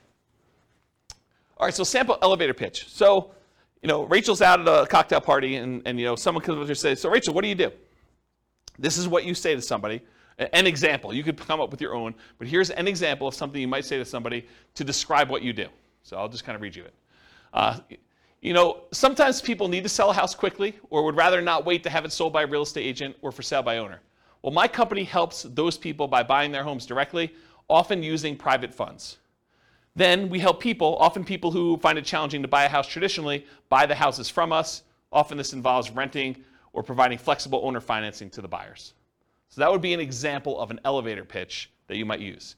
Now, if you were trying to raise private money, you might say that same thing, but after where you say, my company helps those people by buying their homes directly, often using private funds, you might add an additional thing about private funds. We help investors who are wanting to have alternatives to the stock market investment where we help them, we pay them a return on those funds or something like that.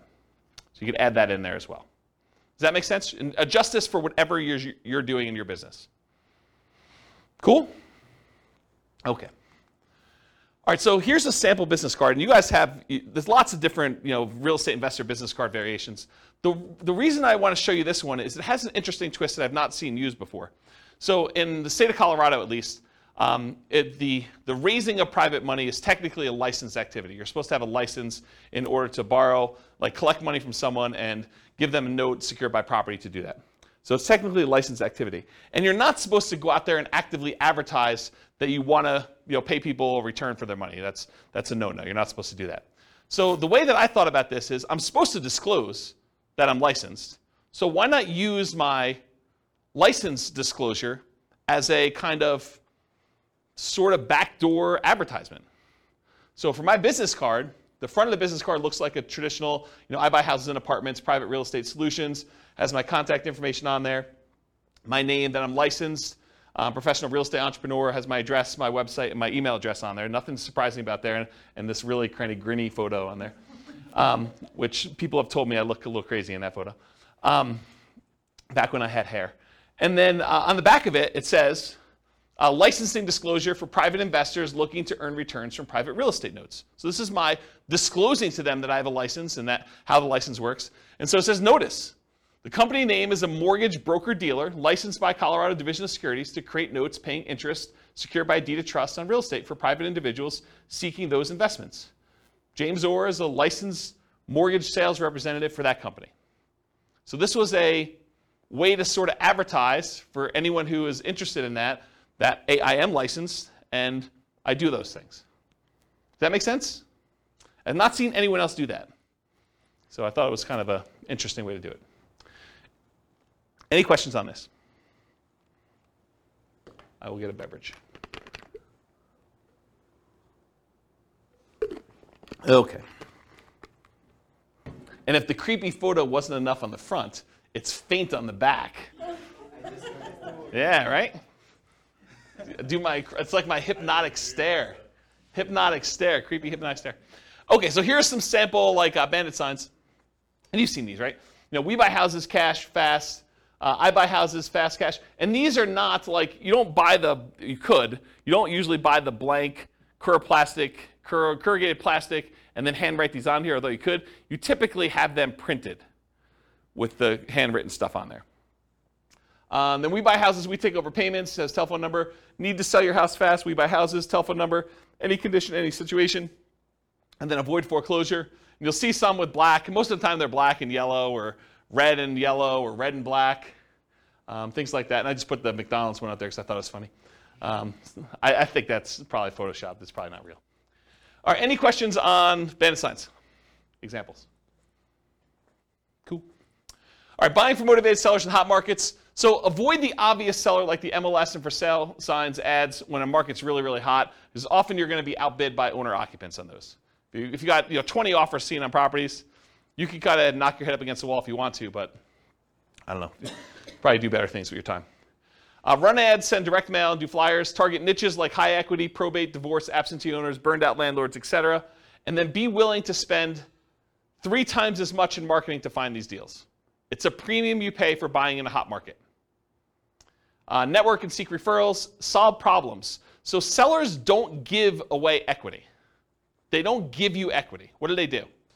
They trade their equity for solutions to problems.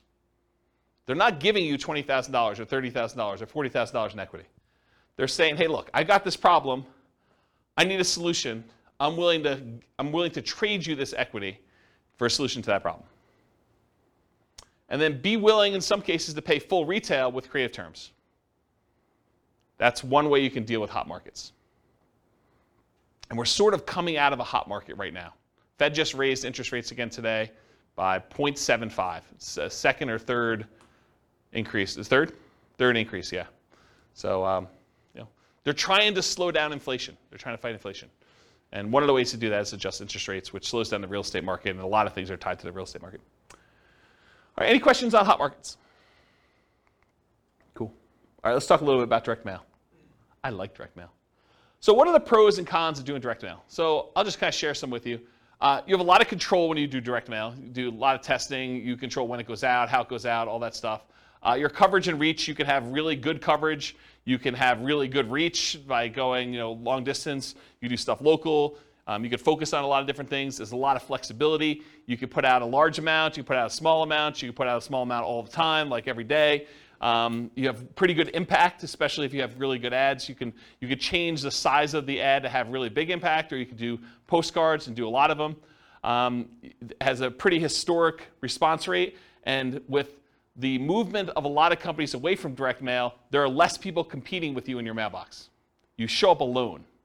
Versus someone goes online, you do pay-per-click, or you try to compete with SEO, and you want to come up for, sell a house fast in whatever your city is. Realize that you're not the only person trying to come up for that. There's other real estate agents, there's other investors, and so now you're competing with the 4 or 5 or 10 or 15 or 20 or 30 other people there. With a postcard, some days you're the only one that shows up there. Sometimes it's, you're the only one that shows up that month. So you definitely have a lot of ability to show up there without competition. You have selectivity. You could decide who you want to target versus having to hit a lot of waste, a lot of different people in there. It's highly scalable. You could decide you want to buy one house every quarter, one house a year, or you could decide you could buy 10 houses a month. Whatever you want to do. It's a very scalable type of thing with direct mail. It's relatively inexpensive to do. It's proven. A lot of people have used it for. And the other thing is privacy. If I want to find out what someone is doing in order to market to find properties, and you're doing stuff online or you're putting an ad in the newspaper, I can go look at that newspaper, I can go look at the online stuff, and I can see what you're doing in your business. And I can try to deconstruct that. I know unless I have a house in that marketplace and you send direct mail to me, it's hard for me to see what you're doing. So there's some privacy way to do it there too. What are some of the downsides? Sometimes there's delays in delivery. You can't always time this perfectly. Sometimes you get poor quality lists. You'll have a bunch of undeliverables or bad names on there. The cost per exposure, it's relatively high to get your message in front of somebody. There's some possible saturation. And then sometimes the mail gets lost or it's undeliverable. If it looks like an advertisement and you have a disgruntled postal employee, sometimes they'll take your mail and just throw it away, especially if you're doing like every door direct mail where you hit every house in a neighborhood or a certain carrier route. Sometimes the carrier will say, 400 of these, no one's expecting these, I'm just going to throw them away. So you have some loss when you have that. All right, so those are pros and cons. So farm areas, let's talk about mailing lists and stuff like that. I'll show you some examples. So farm areas, geographically, you can decide you're going to market to a specific county or a specific city or a specific MLS area or a specific subdivision or a specific zip code. In my opinion, if you're going to go target a certain area with a mailing list, I think you should try to run some data on that thing and try to find out, hey, what's the typical age of a property or the range of property ages? What's the typical property price range of that list? How many days on market is it typically taking to sell in that area? How big of a discount from list price or premium over list price are people getting in that market? What's the price per square foot there? What are the typical lot sizes? And the reason why I think you want to run this is so that you don't spend a bunch of money on marketing for the first couple times you do it, only to realize you're getting really crazy, crappy leads because they're not what you want. You want to find out what the people you're mailing to, their houses look like from like a data perspective. Your own ones or ones around you, so you can pick geographically. You don't have to do local. You can decide to buy outside another market if you prefer. I was doing a lot of stuff in other markets. So I would do some stuff here, but I finally started doing a lot of marketing to some other cities that I wanted to buy in. Finding deals that fit your criteria based on geographic stuff, and then there are exceptions to every rule, all this stuff. Continuing on with mailing list selection, so you can decide property types. I only want to do detached properties like single-family homes or attached properties, condos and townhomes. I only want to focus on multifamily. I only want to focus on mobile homes or modular homes or manufactured homes. You can pick your price range. You can pick your median price, your average price, your low end, your luxury, whatever you decide you want to focus on from there. You could focus on financing, especially if you're going to try to come in and buy properties subject to or with wrap financing, or if you want owner financing. So you can look at the mortgage balance. You want to do low equity if you want to buy properties with subject to or wrap financing or lease option, something that has a high mortgage balance so you could take it over, and more likely to be able to structure a deal like that than someone who owes something that's very little, like directly subject to. Or if you want to try to get owner financing, try to do ones with low mortgage balance or no mortgage balance. And if you can't get that data, sometimes you could look at the date of the mortgage, and if it's a really old mortgage, it's very close to be either completely paid off or very low at that point. Type of loan, FHA or USDA, beware of doing subject to on those, but it could be good for assumption if you're willing to move into property. VA loans or conventional financing, and then if there's a private loan on there, if you're looking to raise private money, you can look for all the different private loans and try to reach out to the private lenders and see if you can get some financing. They've already done it once. So you look at that as your kind of like private money list. Years owned, so you look at the last sale date. The shorter the ownership period, the more likely it is to do a deal like subject to or wrap financing or lease options. The longer the ownership period, the more likely it'll be paid off and you'll be able to do owner financing. There's just general rules. If there's no public data, the last purchase could be prior to the electronic recording of that, and so those are probably paid off. The age of property, newer properties, lower maintenance, lower equity, subject to wrap financing and lease options. Older properties tend to be more fixer-uppers, free and clear, and owner financing. So if you're looking for those lists. And then demographics, the age of the owner. You could find people that are likely to have more equity by looking at age of owner. And then occupancy, whether they're owner occupied, someone's living there, or if it's a landlord, absentee owner, where the tax bill is being sent to an address other than the property address. And it can be either out of town, out of state, or out of country. And then other specialized lists, you can look for vacant properties or probate properties as examples. Probate properties are properties that are owned by heirs, like someone has died and then it's been passed on to the heir. Any questions on this? Oh, I guess there's one more. Size of the list. So if your list is too big, you may want to narrow it down. If your list is too small, you may want to expand out your criteria or just be willing to do less deals. So typically break your list into thirds and mail each third every month and then repeat at the end. So go back to the beginning so that you're mailing everybody once a quarter. You build credibility and consistency by doing that. Repeatedly doing what you say you're going to do, and you get referrals. If your list is too large, use a smaller list. If your list is too small, expand it. I think I talked about that. Any questions on list criteria before I go into some other stuff? All right, cool. So mailing list sources. So where do you get these lists from? So all the stuff you can get from public record, like property characteristics, loans, age of property, things like that. You can get that from public records, either your local property assessor or title companies or RealList. RealList is what we use here in our local MLS. So if you have access to the MLS, you could download a RealList public record list, or RealQuest, which is, I think, another product by the same company, which is a variation like what they offer. And then other sources of mailing lists: ListSource, Listability, InfoUSA, and Melissa Data. And some companies will specialize in just general characteristics of the property. Some will be able to give you kind of like mail merged lists with other data, like they can combine a property address with other things they know about them, like bankruptcies or foreclosures or income level or things like that, if you want to have things merged together. It'd probably be a whole class on just mailing lists, but that's the idea. And then list hygiene, you're going to mail stuff, you're going to get things returned to you as undeliverable. So you got to do stuff with them. So number one, remove duplicates before you send them out. Use the National Change of Address, the NCOA service, to make sure that if someone moved, you get their updated mailing address. And then remove undeliverables as you get them back so that the next time you mail them, you have less undeliverables. If you really want to, you could go ahead and try to track down where the undeliverables should go. I never bothered to do that. I probably could have had, there's probably a whole business model of you just focusing on the people that that are doing the undeliverables, because I think a lot of investors would just not do anything with the undeliverables, so you could go focus on them if you want to. I personally would just send more mail, but that's me.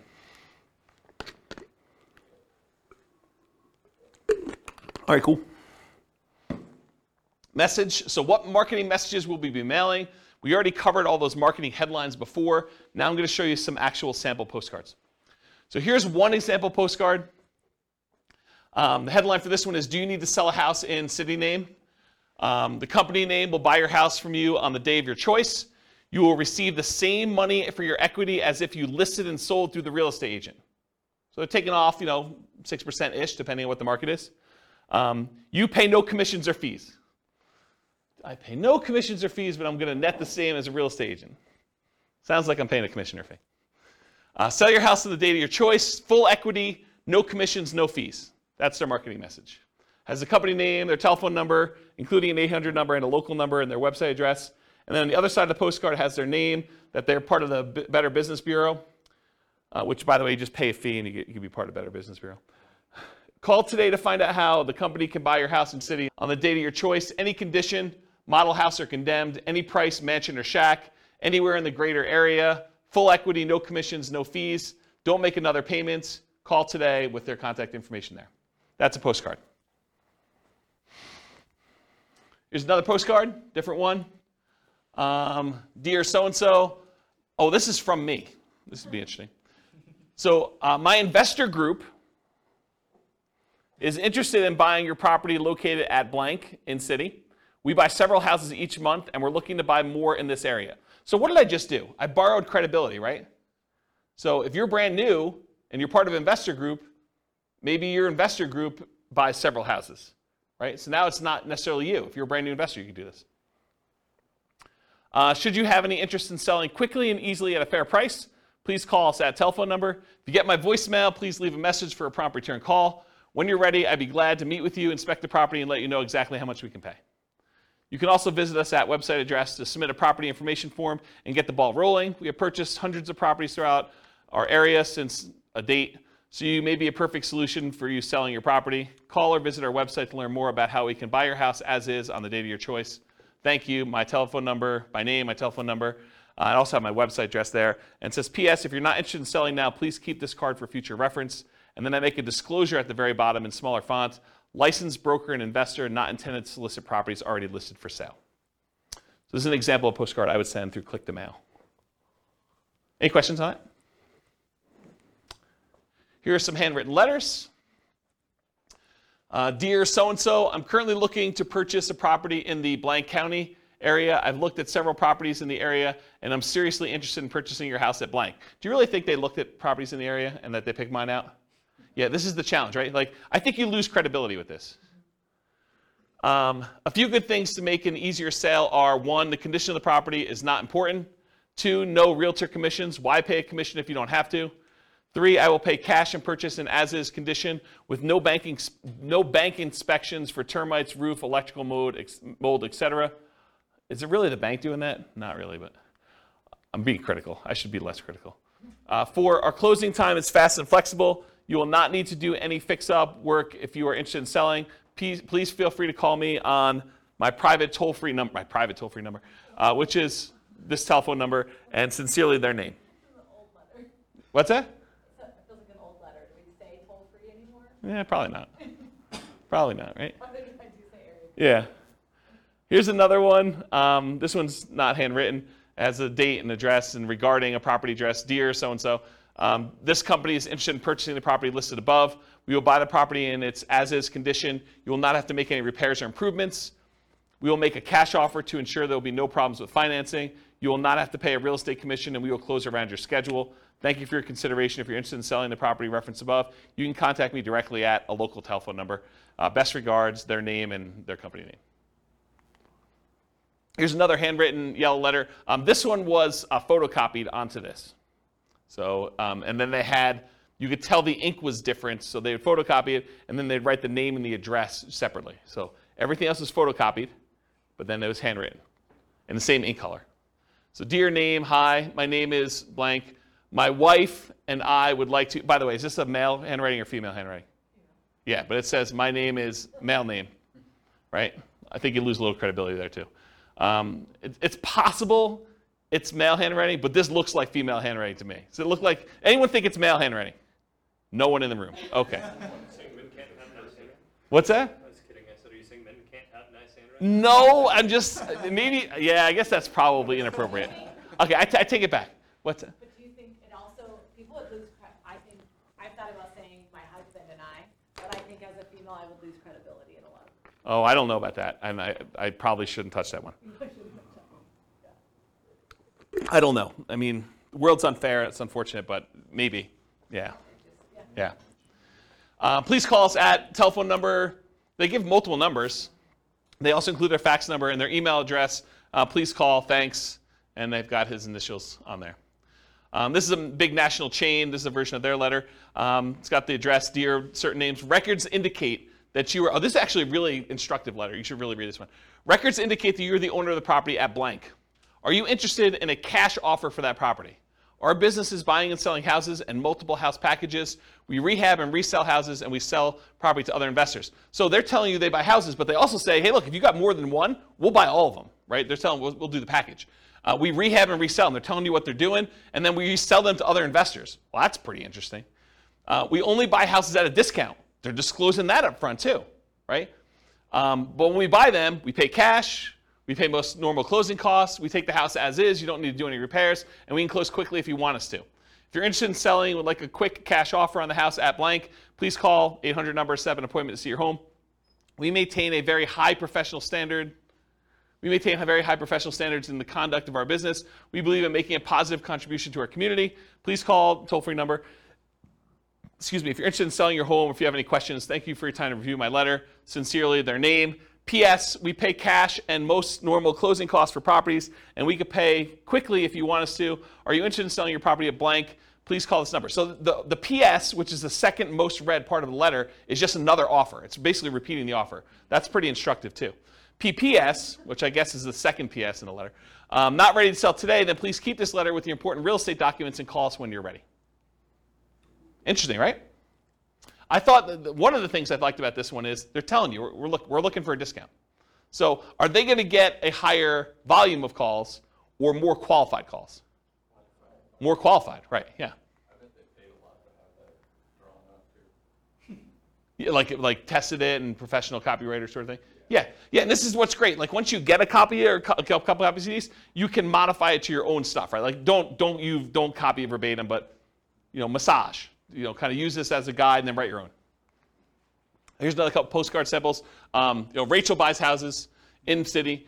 Unwanted estate, foreclosure, divorce, other bills piling up, had enough landlording, need to get out of town. Any condition, any location, any situation, close in 10 days. Call Rachel at her telephone number here. Problems don't just solve themselves. Call Rachel for a free consultative session. It's not as important why you need the cash as it is that Rachel can get you the cash and reduce your stress in as little as 10 days. And then Rachel buys houses, has their address, any condition, any location, any situation, close in 10 days. Call Rachel at our telephone number. That's another example of a postcard. Here's a couple other handwritten ones. Can you tell this one's like computer generated on the left? Yeah, right? So, dear name, I would like to purchase your property. It's designed to be handwritten-ish. I would like to purchase your property located in city. I'm eager to purchase property in this type of neighborhood and was curious about your house located at blank. Are you interested in selling? Because I'm ready to purchase your property with cash quickly, and you don't need to be concerned with any repairs or inspections, plumbing, roof, termites, etc. I enjoy fixing these things myself. Please understand that I'm not a real estate broker, so we can avoid commissions. Also, I'm prepared to pay all closing costs. So if you're interested in a simple all-cash deal, please call me now at telephone number, sincerely their name. And then here's another one. This is actually me. Although it's my partner with the letter. And so this one was photocopied onto a sheet, and then we would write in their address here and their name up here. So everything else was photocopied with black ink onto a yellow legal pad sheet of paper. Basically, we'd go get the legal pads, we'd cut them, we'd pull them out and stick them into the copy machine and just print it right on this. And when we did a white sheet with the thing, we had a yellow sheet underneath it so you could see where the lines would line up, and then we just copied it right onto here, and so that's how this was done. And if you turn this over once it's actually done, you could see where it's real ink versus where it was copied, so you could see that the name and the address was kind of put in there. But everything else was standardized. So it says, dear, whatever her name is, my name is blank, and I'm a real estate investor. I'm currently looking to purchase a property in blank county. I've looked at several homes in the area, and I'm interested in purchasing your property at blank.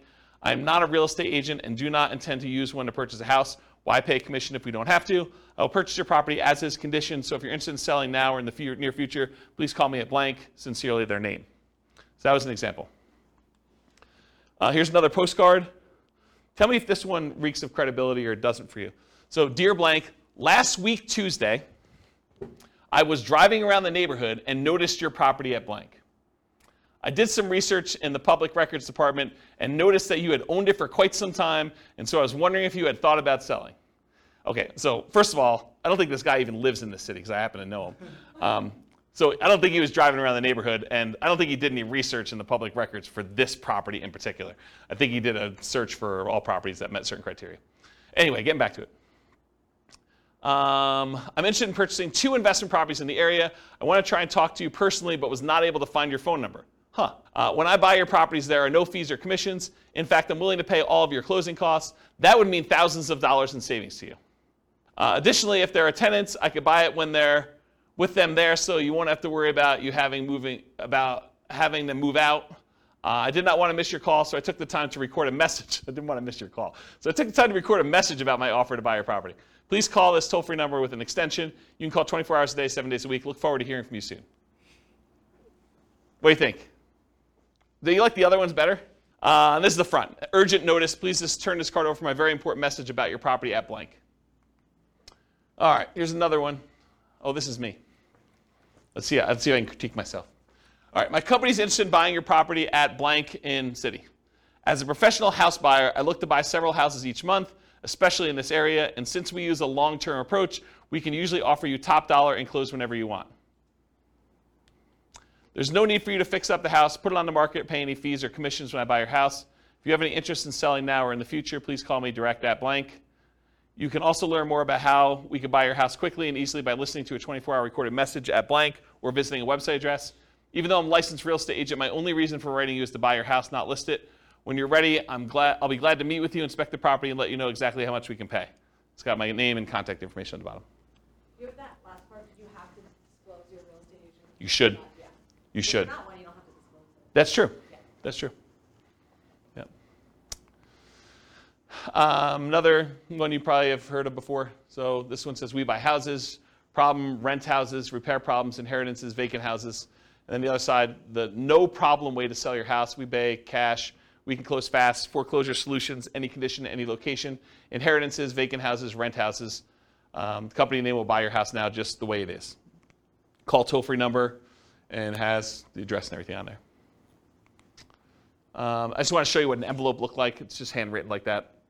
Here's an example of one that goes into like the, what do you call this, money mailer, like the ones you have like the 500 coupons. This is just an example of one doing We Buy Houses. So wanting to sell now, facing foreclosure, one more, owe more than it's worth, bad tenants, major repairs, divorce, relocating. It's okay, We Buy House, any condition. It has a telephone number and some stuff on there. Another postcards, We Buy Houses cash, getting cash offer, close quickly. Any area, any price, any condition, call now. Has a website address. Download your free special report. The 5 easiest ways to stop foreclosure in under 48 hours or less. So who is this person targeting? Someone who's in foreclosure, right? Could it really be this easy to stop foreclosure at absolutely little or no cost and in less than 48 hours? Getting your life right back on track with one small decision. Facing foreclosure, bankruptcy, late on payments, rising interest, or balloon mortgage, recently laid off, we can help. Free report reveals all the details. Discover how to sell your house fast in a few short days, avoid foreclosure, take care of your mortgage payments, never pay a commission to get your house sold. Download it for free now at the address. I think there's a couple more. If you're considering selling, we would like to make a cash offer, selling blank, the address. We'd like to make a cash offer as is now. Upon contacting us, we provide you with the best possible offer promptly. Your offer will include verification from a financial institution certifying our ability to purchase your property with cash. We can close within 72 hours or at your earliest convenience. So there you go, there's 72 hours. Over the past 10 years, we have bought houses from thousands of people in an honest and professional manner. If you'd like to sell this one, that you sell this or any other property you own, please contact us at telephone number or visit us at a website address. Their contact information there. And apparently they're operating in a whole bunch of cities because they listed them all at the bottom. Here's another one. This is more like a form. Fill this out. Dear homeowner, which is very generic. We are investors who buy and sell houses in city area. Through public record, we are aware of a property you own here in blank county. If you're interested in selling your home here, please contact their names, a telephone number, or if you prefer, you can fill out the bottom portion of this letter and mail it to us at the address above. We guarantee you an offer and we will be in contact with you as soon as we receive the information listed at the bottom. We are looking forward to doing business with you and hope to hear from you soon. And it's basically, yeah, I want to sell my property. I'm asking blank. It's occupied or it's vacant. Beds, baths, square footage, pool, lot size. Why are you selling? Does property need repairs? Is there a mortgage? Are payments current? And then your contact information. And then it says, we'll inspect the property from the exterior and call you shortly with an offer. Interesting approach. Slightly different one. Do you want to sell your blank property? And they highlighted it. I buy houses, land, commercial property, and mortgages in the city name and surrounding areas. I will buy property in any condition. I could pay cash, which is bolded. If you prefer to have an investment with a high rate of return and tax advantages, we will make payments. Wow, that's interesting. Should you not live in the blank area, everything can be handled through the mail, no need to return. My attorney will prepare the agreements and overnight them to you for you to approve. Call telephone number today. P.S. Please file for future reference if not interested at this time. Interesting one, huh? All right, so those are the examples for that. So media, for doing direct mail, it could be postcards, could be letters, could be offers or contracts. I don't really have a lot of time to go into detail, but I did do a test where I sent unsolicited, just actual contracts, full-on offers, signed by me to buy properties based on a formula based on the assessed value. So I know what the assessed value in the MLS and the public record data was. I had a formula where I knew approximately what those typically are, and I made an offer based on that assessed value straight up. So they could have literally returned it signed. No one actually took me up on the offer. A bunch of people called back. I don't think we ended up closing it, but it was a relatively small test. I just kept doing postcards. It was a lot easier. Why? Do you think people thought it was like fraud or something? I think there's probably some of that. And so the question was, did people think it was fraud? I think probably some people thought it was a little fraudulent. I think also, people are confused by contracts. It was like a 4-page offer. And they're like, what is this? What am I doing here? And so I think, this is like the 1-step versus 2-step example. That was 1 step in it, right? I'm sending you an offer. And I think most of the time it works better to do 2 steps. Just warm them up to the idea. Yeah, and then answer questions, build rapport, answer questions that they have, kind of talk to about stuff.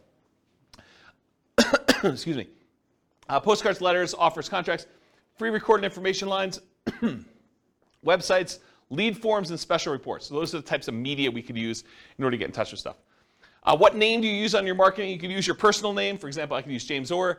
You could use the name of your acquisition manager. So for a while, I had a person who was doing acquisitions for us, and we put their name on there. A pseudonym, like Jimmy Orr or Jim Orr. If anyone calls me Jimmy or Jim, I know you don't know me, right? Because that's not my name. My name is James. So you could put this on there, though, so when someone calls on the phone, they're like, hey, is Jimmy there? I know it's from certain marketing. So you could do something like that. So whatever you want to do. Business name, you can put your business name on there. You could borrow credibility. I forget what I was talking about there. I don't know. And if you're a real estate agent, you should disclose that on your marketing. Phone number, so you can put your phone number, your mobile, your office number, a 24-hour recorded information line, a 24-hour voicemail, an answering service, a live answering service, your staff, either your acquisition manager or your admin person.